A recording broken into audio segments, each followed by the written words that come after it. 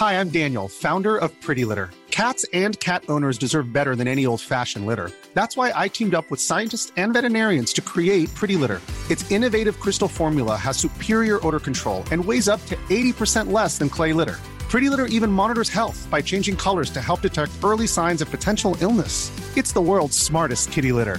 Go to prettylitter.com and use code ACAST for 20% off your first order and a free cat toy. Terms and conditions apply. See site for details. The Labour Party's support for war crimes being committed by Israel has caused a massive, massive backlash, not just within broader society, but within the Labour Party as well.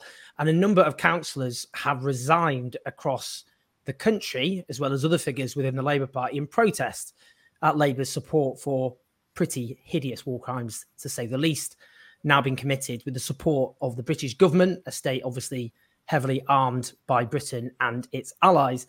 And I'm really honoured to be joined by two of those councillors, Shaista Aziz, a councillor in Oxford, who I've worked with over the years, for example, organising demonstrations against Donald Trump, and Amna Abdelatif from my home city, sort of Manchester. Firstly, welcome. Quite a week for you both, to say the least. Why did you resign, Shaista? Hi, Owen. Thanks for having us on. So I'll be honest with you, I had no choice. There was no choice. There was an option of resigning, and that was it. I am someone who really believed in the values of the Labour Party. I became a councillor in my home city. It was a great honour for me to be representing my communities and the city that I grew up in. And then when I heard Keir Starmer's horrific comments, irresponsible, provocative and dehumanizing comments about Israel having the right to cut off electricity, water and gas and food to the besieged population of Gaza, I was stunned. I still gave myself another 24 hours to try and process that. And then the same horror was repeated by Emily Thornberry on Newsnight, and that broke me further. In the meantime, I, and along with another councillor in Oxford, Dr. Amal Latif, we wrote to our local and national representatives of the Labour Party here in our city to ask if they could confirm this was the front bench line, because if it was, then we had a serious problem with it. And we received nothing, Owen, for 48 hours. When Dr. Amal Latif wrote back to say my position now is untenable and I need to hear from you, we got a copy and paste response about Hamas. We're asking about the civilians of Gaza and whether the leader of the party is endorsing collective punishment, which is illegal under international law. And the response is all about Hamas. Astounding, horrifying, and frankly unacceptable. So we decided to resign. And I have to tell you, since that resignation, I feel relief, utter relief. I feel deeply horrified and sad, to put it mildly, about what's going on in Gaza. But I also feel really sad about the state of the Labour Party. And I never, ever thought that I would be resigning because of this. Amna. Well, similarly to Shaista, I think, I took a bit longer because I tend to process things slowly. And I like to think, I give people a chance. And I wanted to see whether there would be an apology or retraction after that LBC interview. However, what was obvious was that this was the party line. When I tried to talk to other councillors and other Labour members, nobody would talk about it. Everyone was scared. There seemed to be this silencing that was going on, being told not to go to protest, being told that motions would not be accepted in the Labour Party around this issue, all sorts of silencing tactics that were going on. And for me, it became then untenable. I couldn't sleep for days over the weekend while I was kind of considering my position in the Labour Party. Seeing the images that were going on in Gaza were heartbreaking. And I felt a sense of complicitness sitting as an elected member of the party under what seems to be the leadership line of the party around the situation in Gaza. And to me, I couldn't sit with that. I didn't join the Labour Party to be a careerist politician. I joined because I wanted to support my community and to represent the community that I am in. I joined because I knew the representation was not great in the area. I was the first and only so far Arab heritage woman to stand at Manchester City Council. And that to me, was a huge thing. But And I never thought, again, like Shaista, I never thought that I would see myself ever leaving the Labour Party in this way. But I don't see the Labour Party fulfilling its own values, and it certainly isn't fulfilling my values. And so the decision became easy. On Monday morning, I sent in my resignation, and I'm very thankful that my local council was very supportive and understood the reasons for my stepping down. But still, to me, it's just so upsetting to have done that, having spent the last decade of my life working within the Labour movement.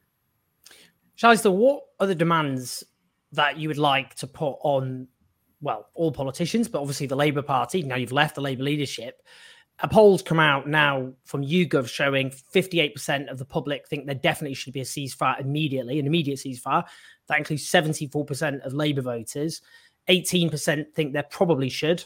Whilst those who say there definitely should not are 3% of the entire population. Put that in perspective, that's fewer than people who think the earth is flat. And 1% of Labour voters think there definitely shouldn't be. That is the position of the Labour Party, though. The Labour leadership's position is the flat earth position there. What's the demand? So the demand is really straightforward. First of all, please, can the Labour leadership get a grip on itself? Can it understand the amount of anger and sadness and horror that is being felt? And frequently the issue of Israel and Palestine is framed as a Jewish-Muslim issue. It's not. It's a human rights issue. It's a humanitarian issue, which disproportionately impacts the Jewish community and also the Muslim community in harmful ways, by the way, I'd like to add. When we speak up, often as Muslims, we are smeared as being anti-Semites and called horrific things, terrorist supporters, etc. And if you're Jewish, you are often accused of being Islamophobic as well. It's a zero-sum game for those people who don't care about any of our communities or indeed the people of Israel or Palestine. They're busy trying to, promote whatever ideologies and beliefs they have. So I think the first thing here is that the Labour Party needs to pause and think.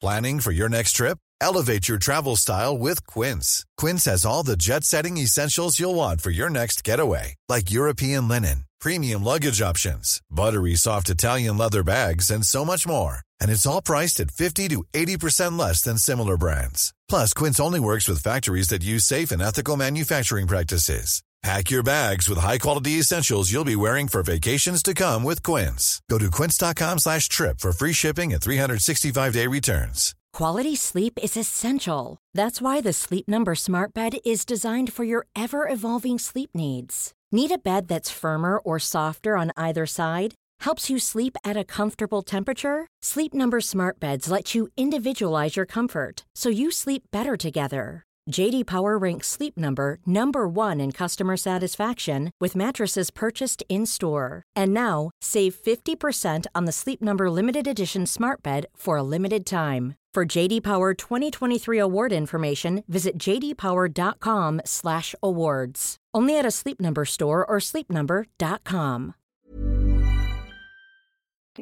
The leader needs to come out and apologise and explain that if he misspoke, if indeed that's what it was, then he needs to apologise about that and for that. And then very, very urgently, this party needs to call for an immediate and urgent ceasefire. It needs to call for the end of disproportionate, lethal Israeli military force that has been busy pulverising Gaza for the last days. That needs to stop. That's illegal under international law. There needs to be a demand for full, unimpeded international aid access. There needs to be a demand that very quickly all the powers, all the invested powers in this region and beyond need to work to create a viable Palestinian state that is secure and safe and a place of dignity and hope for the Palestinian people, and that Israelis can also live with dignity and hope, and they don't have to be terrified about their children being murdered, kidnapped and taken hostage. And that's what needs to happen. Right now in Israel, there is more bravery and more demand for peace than there is in the UK. We've got a prime minister who's gone over there, whose government has vetoed a ceasefire, and he claims that he's going over there to talk about peace. What we're seeing is performative nonsense, performative political nonsense in this country that is doing nothing to further peace, that is only creating more and more tension, and that is ultimately harming the communities that are hurting the most in this country. It is unforgivable. And for the Labour leader to have the same line as a Tory Prime Minister in a crisis such as this is also unforgivable.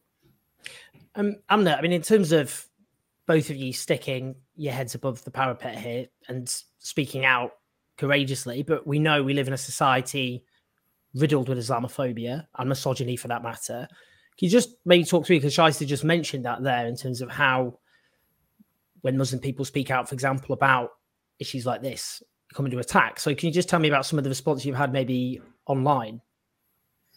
So the responses have been very varied, I have to say, and you know, I think some of it has been really great positive messages that I've had, and I appreciate every single person who's reached out, because it means a lot, particularly when you're feeling overwhelmed, when there's so much media attention, where you've made a decision that was really, really difficult to have to make in the first place under the climate that we're currently in.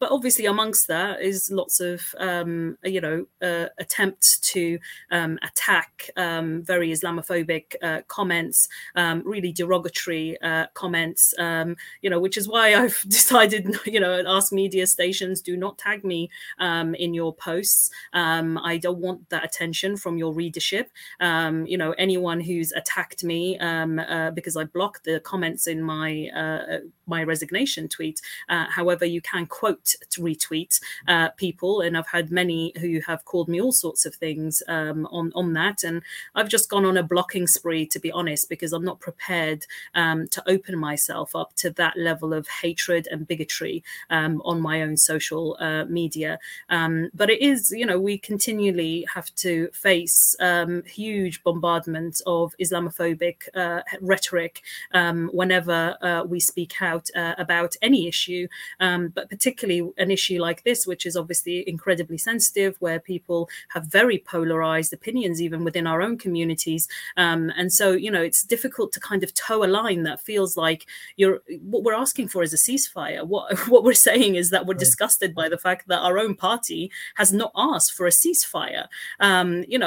Why is that controversial? I don't know. Since when did asking for peace get controversial? It feels really bizarre to be attacked for calling on basic human rights to be upheld in a time of conflict. But this is, sometimes you have to put yourself in those positions in order to see change. And I'm glad that we're seeing some of that rhetoric change a little bit. I think me and Shaista were talking with some of the others that had resigned also, that some of the language is shifting, not to the extent that it should, but it's shifting. And I'm glad that at the very least we've been able to do that, even amongst all of the crap that we've had to deal with.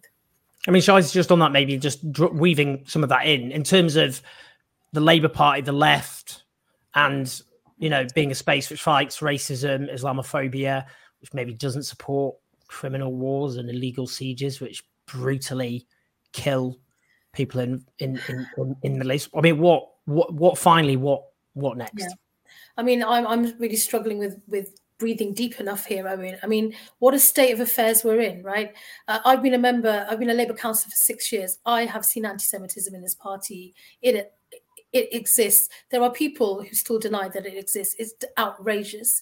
Islamophobia, casual Islamophobia, purposeful Islamophobia. The left in this country is an utter mess, and it has been for a very long time. My inspiration comes from lots of different places, including in Israel, where I have very close friends who are on the left and who are busy working day and night to try and find solutions and pathways to peace, and who understand pluralism, who understand diversity, and who understand the high stakes that they're working in. They are being vilified. Some of them are hiding in their homes, not only because they're fearful of Hamas rockets, but also because they're fearful of the abuse that they're getting. And I think what the problem in this country, there's quite a few problems, but particularly with the left, is that people of colour are not welcome in the left. When we say this, we come under attack as well. There's this real desire for white saviourhood and to speak for us, not to stand in solidarity with us, but to speak for us, to talk all over us, to tell us what we think and what we think is right, or what we think is wrong.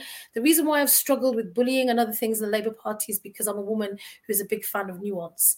And I can see that you can hold multiple views and opinions at the same time. And there's a lack of education on the left about what real international solidarity is. That's not about constantly rocking up to protests and taking over the microphone and speaking over people. It's about understanding that you have privilege and power and you need to open up the space for everyone else, which is how you and I work, Owen. And, I want to thank you again for standing up and speaking out as clearly as you do, because particularly as Muslims, we don't get that level of solidarity. And, you use your power and your privilege in that way. And most people on the left don't. And I'm sure people will be annoyed when they hear me say this, but frankly, I don't care. Well, I didn't deserve that, but I really appreciate it. And the most important thing, as I've tried to do here, is to try and elevate the voices that we need to be hearing right now. And you two are very courageous voices who have stood up, made a massive impact, and standing up at a time like this is a matter of life and death. It couldn't be more serious than that. And, I think history will damn those who didn't speak out at a time like this, and will damn those who facilitated war crimes. So look, both of you, I just want to say thank you so much. I know you're, huge amount of people either watching this or listening to this, I think will be in awe of what you've done and hugely appreciate what you've done. So to still remaining councillors, Shaista and Amna in Oxford and Manchester, formerly of the Labour Party, thank you so much, and solidarity. Thank you, Owen. Hi, I'm Daniel, founder of Pretty Litter. Did you know cats tend to hide symptoms of sickness and pain? I learned this the hard way after losing my cat, Gingy. So I created Pretty Litter, a health monitoring litter that helps detect early signs of illness by changing colors, saving you money and potentially your cat's life. Pretty Litter is veterinarian developed, and it's the easiest way to keep tabs on your fur baby's health right at home. Go to prettylitter.com and use code ACAST for 20% off your first order and a free cat toy. Terms and conditions apply. See site for details.